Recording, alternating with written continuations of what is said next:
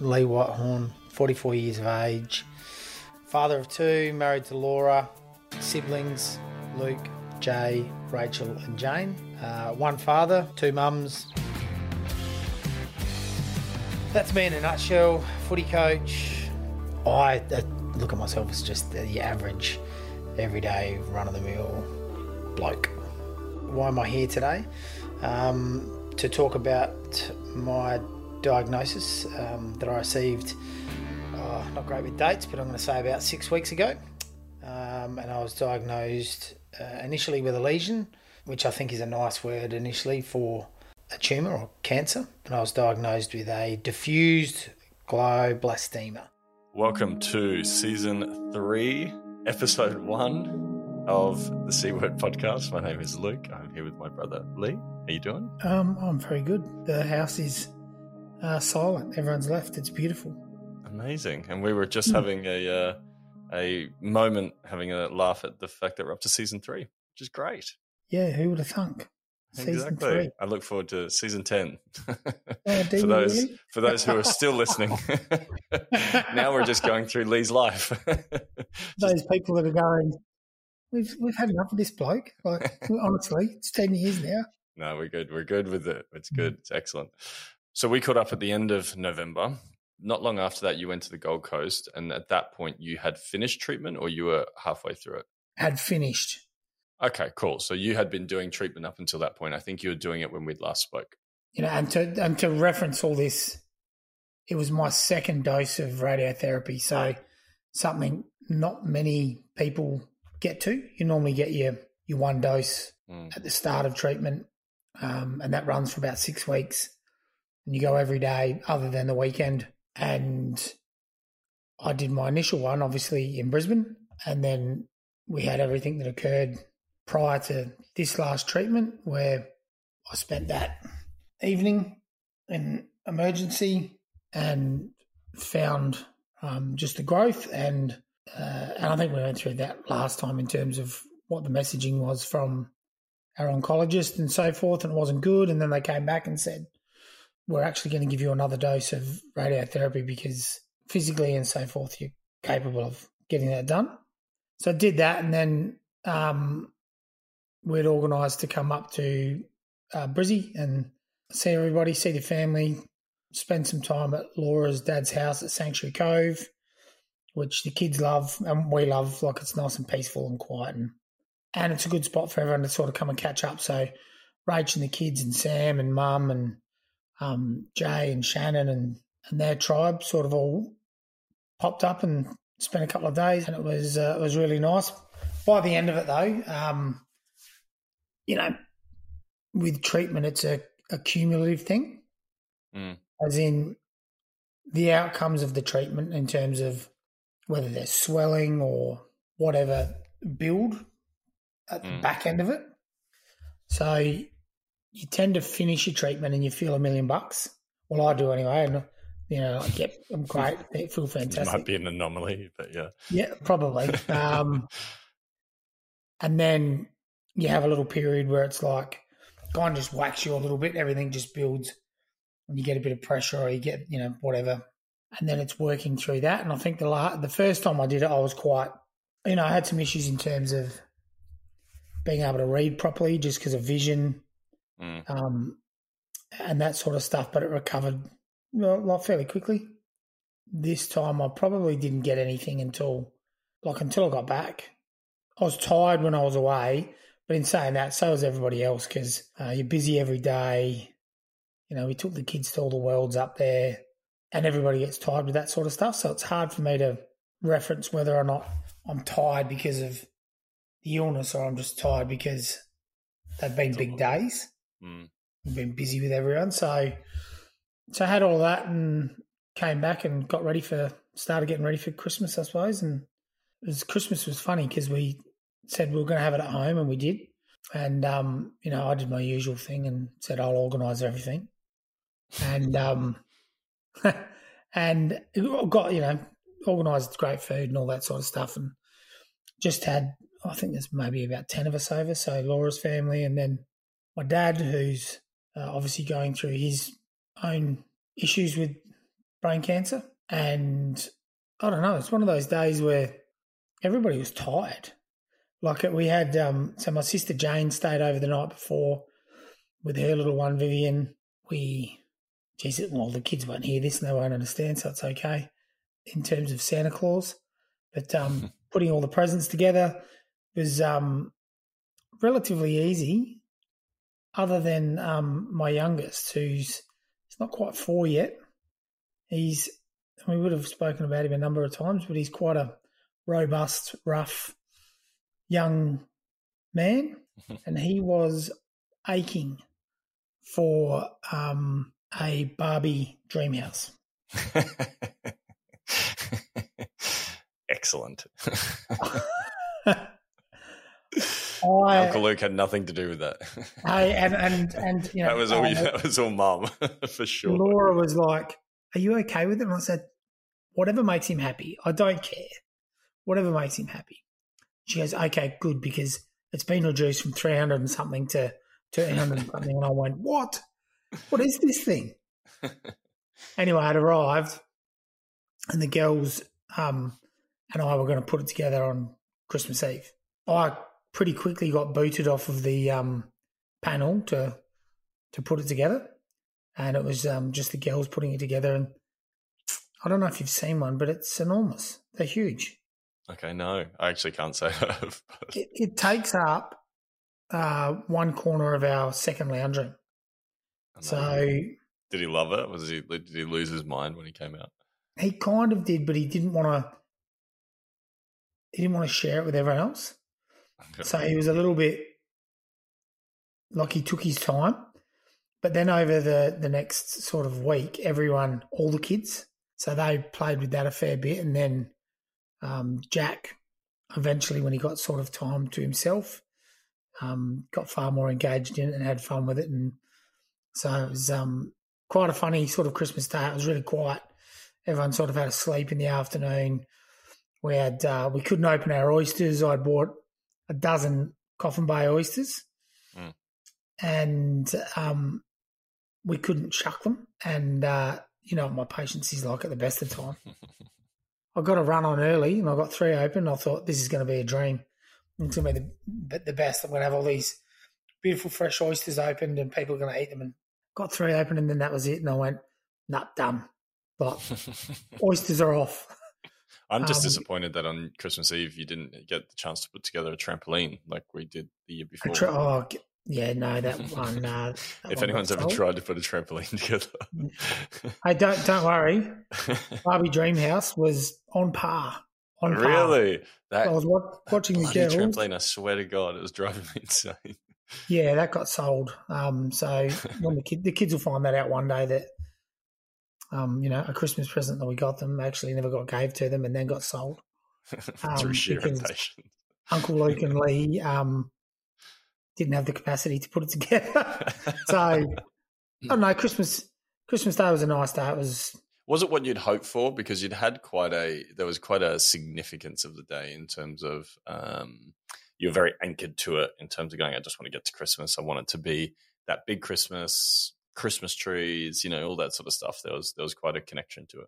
Yeah, that element was in terms of, we bought a really nice tree, and, it was our first Christmas in our first house that we owned. So there's all of those sort of things attached to it. And it was really nice in the morning with the boys. We had our nice breakfast, croissants and, all of that posh stuff, and nice coffees and chocolates and whatnot. So it was good. And then we had some success the next day with the shucking of the oysters. So Laura's mum, Claire, and I got a bit of a run on, and all of a sudden we thought we were going to probably take up our own business of shucking oysters because we became experts. And it was good. Ended up being Boxing Day actually ended up being like the successful part in terms of the food of the weekend, and it was nice because everyone had a bit more energy. For whatever reason, everyone was, just tired on Christmas Day, and then on Boxing Day was, Yeah, it was great. It was we had a great day. So it ended up being a really good day, good weekend. And by the end of the day, you just spent. It's like all this build up for Christmas. You love it. It's fantastic.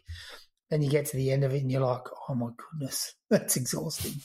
On top of the compounding effects of having radiotherapy and all that stuff, I think you kind of have to give yourself a little break in it all. Did you find that over that period that it was getting, I don't know, the effects were getting worse, or that you were more tired, or what's it been like since so you had that first one, and I remember the first round that you had, the compounding effect, and afterwards you're a little bit tired, but you responded and you bounced back really quickly. What has been the effects of this current round? Because you have gone back for more since, is that right? Yeah, well, there's a limited amount you can take. And like I said before, that I don't know what the numbers are, but the majority of people only get their first sort of crack at it, then you don't get another one. I was lucky enough. Not lucky, I'm say lucky enough.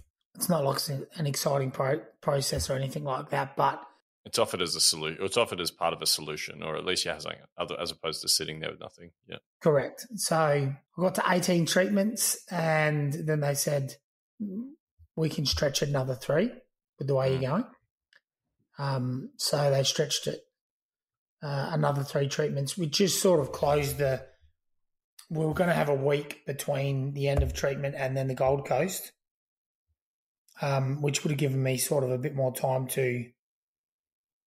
you're meant to relax, which again, hard for me to do, but you're meant to relax and let the brain and the body and everything sort of just rest and sleep. And I didn't give myself that much time. I probably should have. I don't know. You don't know what you're going to get from it. You don't know how you're going to respond. For 90% of it, I've been good. For 10% of, bit of fatigue and that sort of stuff, which is, they say, is up to about 2 months post your second treatment. And in terms of additional impacts to it, because we were talking about this when we got on the call before, and that was around vision. So you're saying there's some impacts to vision, and what else are you seeing? Because I know that recently last week I think it was, you were having some, there's some pains and some, bits and pieces kind of happening, that you then went and had a CT scan to kind of check out what was going on. Yeah, it was more the vision, and that normally comes from swelling. So I went and had a CT, and they sort of came back and said, look, CTs aren't definitive. They're a very broad examination, I suppose. So the reference came back, and it was pretty much overall that it had improved from my previous one in September. So they've come back and said it appears with the CT that there is improvement in that space. But you won't know until your MRI is done, and then you'll find out whatever else has occurred. So the vision is a part that I'm very aware of that may be impacted with this treatment, but you've got to be prepared to take a hit somewhere. And that doesn't mean that this won't repair to a degree, but if it doesn't, it's not the end of the world for me. I can still see everything. I can still read from a distance, all that sort of stuff. Up close, a little bit different in terms of reading. Like I said, at the moment, if I'm going to read something, it is quite funny. I'll close one eye and I can read really clearly with small writing. Close the other eye, I can read in that one. So it's just like you're drunk and a bit tired. Yeah, probably. That's probably what it sort of looks like. So, and I did need to reference in terms of, we've had, over this period of time, we've had a lot of people help and support us and so forth. And Dreams for Life were the organisation that organised our trip to Queensland. And they were really flexible and they were good. And, it's not easy organising this stuff when your treatment pops up or you're not feeling good or you're not capable of travelling and all that sort of stuff. And they were really flexible and fantastic in that space. And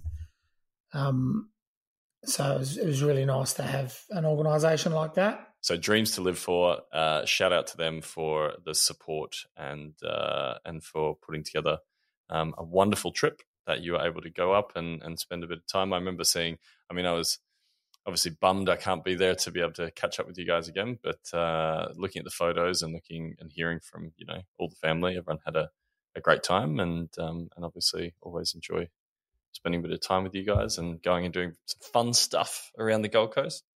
Yeah, it was It was nice. It was one of those things you kind of you go and do it, you love it. By the end of it, we were, I don't know, we're not homebodies, I suppose. We love where we live.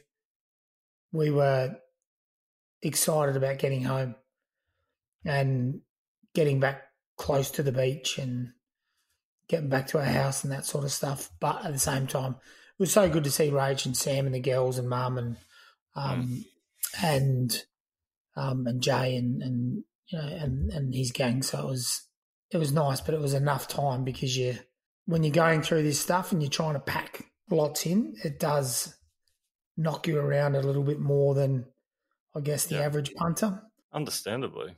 And so where to from here? What's the current plan at the moment? So you finished treatment as it stands, what, and then you're waiting for, as far as I understand, you've got an MRI coming up at the beginning, or in a month's time.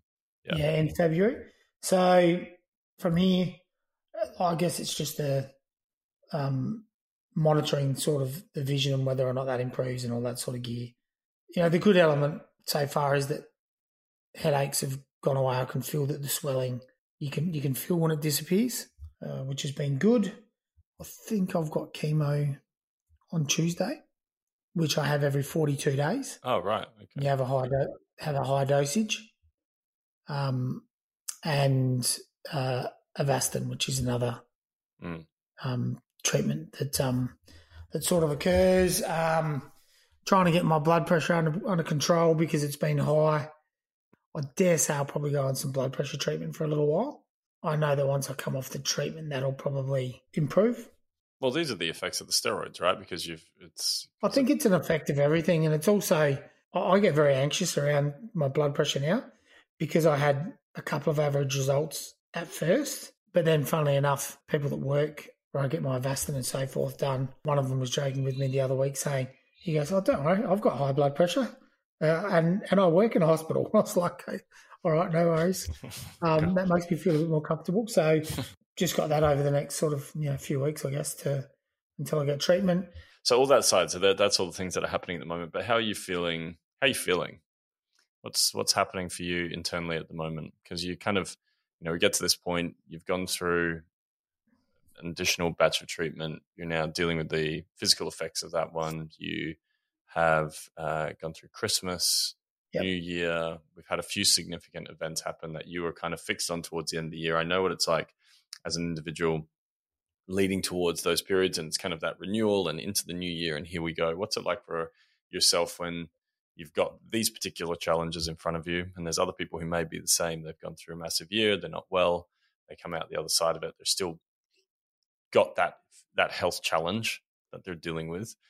Where does your head go? Where are you at in terms of how are you keeping yourself kind of either focused or moving forward or feeling like you have a level of control or calm or whatever language you would like to use? Look, I think the idea of control it's a partial thing, if that makes sense. You've got control over your choices, don't necessarily have control over the outcomes. Just it's a day-by-day thing with me, and if I'm feeling good and we're doing good things, then I'm happy. Every now and then, you'll have your the same as anybody.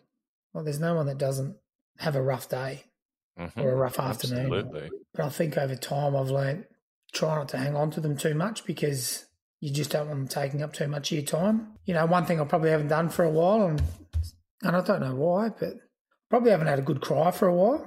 I know during, last year when we had a couple of moments, I really had let my hair down and had a good howl. And it's amazing how, I don't know, is cathartic the word for it? Is it? Leading into it is never good because you think, oh, I'm going to have a breakdown here. But then when you come out the other side, you're like, God, I feel so much better. Yeah, I don't know. It's a hard question to ask because I don't concentrate on all of those things too much. It's a bit too hard with two kids and everything else sort of going on, I suppose. And I think I'll be more focused once the boys are at school and, my littlest will start kindy and then prepping for reception and that sort of stuff this year, which is hard to hard to get my head around that my youngest is now. But again, it's a goal, just like Christmas was. I will be the happiest man in the world to see my little boy get to the point this year where he puts his uniform on, goes to his prepping for reception, and then gets ready to start school the year after. As much as you don't want your kids to rush, I can't wait to see that with him, because he goes past his brother's school every day and goes to daycare and keeps saying, "That's my school. That's my school. That's where I'm going to go." So he's really excited about it, and that's where it's sort of at the moment. And I've probably, and there's a couple of things I just wanted to reference about. I was one of my really good friends, Justin, who we've always gone to music together. Recently, I've gone to a couple of different gigs with him and felt like a youngster again. Gone to see Grinspoon, which is awesome, and the Foo Fighters. Went to go and see them, and again, I guess if I was ever going to change, it'd be for Dave for sure. And they were amazing, and it was great to go and just do those couple of things with him. But when I did go to one of the concerts, I bumped into somebody that I worked with for a long time. I bumped into him. We had like a really quick chat, but it was quite quick. And I thought, maybe he doesn't want to talk to me. And I got a message from him the next day, and he apologised for not sitting down and talking with me as much as, we probably should have. And he made reference of the fact that his nephew had not long passed away from brain cancer, and he was only 5. It was a very humbling moment, I suppose, one that really, it knocked me for 6 because, I look at me and think, why is this happening to me? I'm in my 40s. I'm lucky enough to have an amazing wife that I love more than anything in the world. I've got 2 beautiful kids that I love, but then to bump into somebody that I know that has had a family member that's 5 years of age that hasn't even had a chance to, fulfill their parents to a degree. And it was, that thing where you buy a car, you buy a red car and you think you've got the only red car, and then all of a sudden you realise that actually there's lots of people around me with a bloody red car. And after speaking to this mate of mine and finding that out, I thought I probably need to talk a little bit more about that sort of stuff, and I guess promote people to. There are lots of different diseases out there, and there are a lot that need help and assistance and so forth. But this is a really, really tragic illness, brain cancer. It's horrible. It impacts a lot of young kids, and they don't stand a chance. And whilst there's a lot of other things, this is, I guess, I'm not going to say I'm passionate. Maybe I am. I don't know what the right word is. Anybody that follows this, that's watching or whatever, or you're looking for something to support, then this is the area. Like, it needs help. It needs lots of help. It needs lots of funding.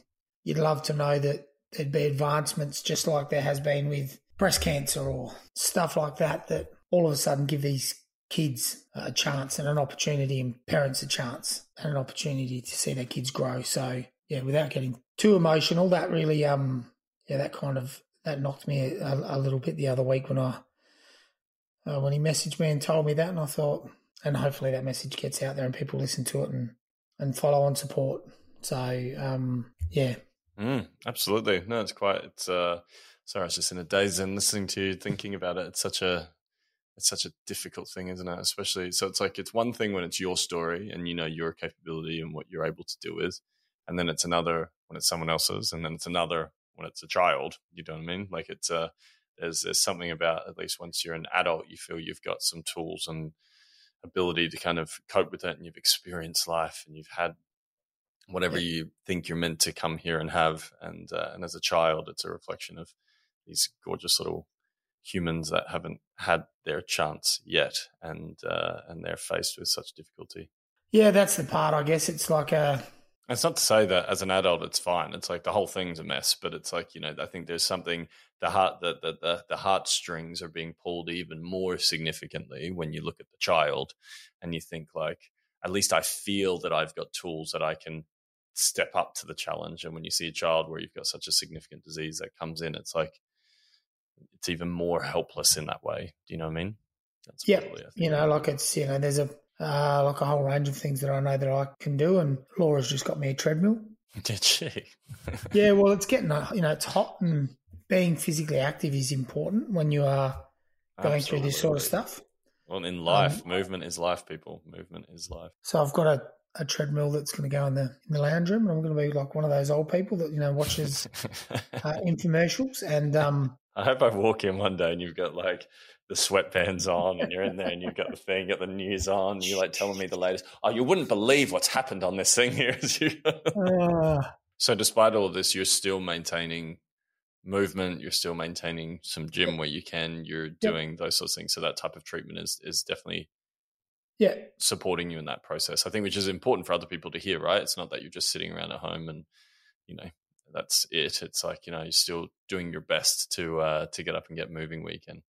Yeah. Oh, absolutely. I mean, I know how important it is, but I've got to be, I've got to do a bit of both at the moment, bit of rest, bit of this. So it's, which is not an easy thing to do. Like mentally, it's quite hard, once the head's sort of recovered and so forth, which I'm positive and adamant that it will.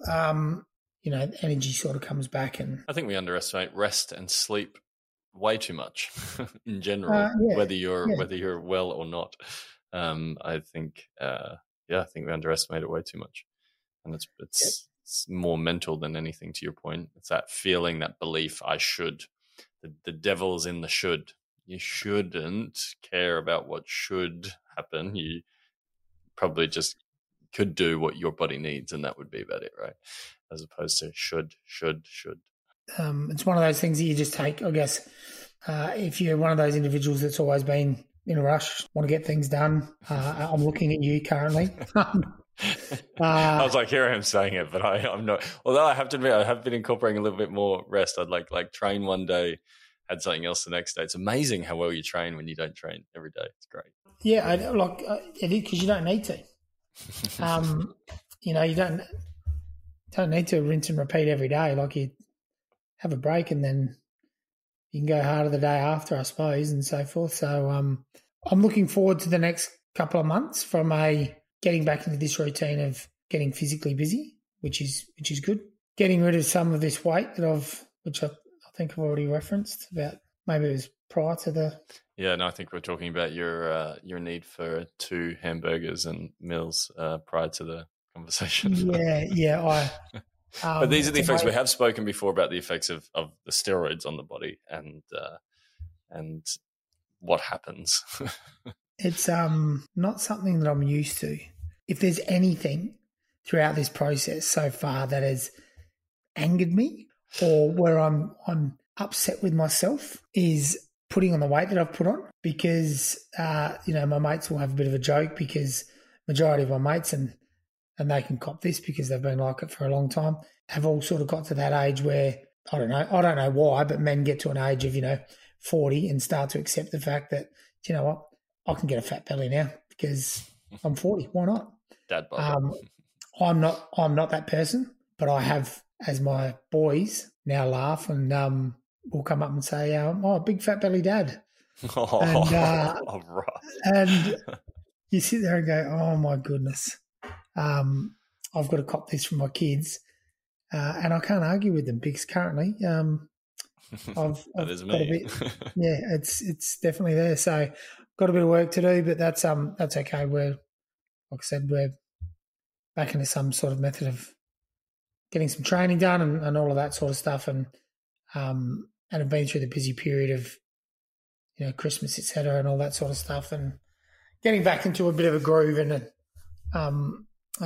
settled. So which has been good. So well, we will probably check in again after your MRI and see what the outcome is from there. I think that will probably be, because that will be the next kind of marker or time when we come back together. I think I have sort of covered everything here, and that point, like I said about the young lad the other day, it's just, if we can in some way, just people that listen to this and people that follow, we've had a lot of help, but there's organisations that need a lot of help, not just us. And I know people these days go and pick, and I want to support this charity, I want to support this. And I'm going to be a bit selfish and bullish here and say that this space needs help. It needs help. One of the first ones that we can put on there, or that we can at least talk about, it's not about trying to support, how do we find a cure for the cancer, but at least for a relevant one to today's conversation is that Dreams to Live For.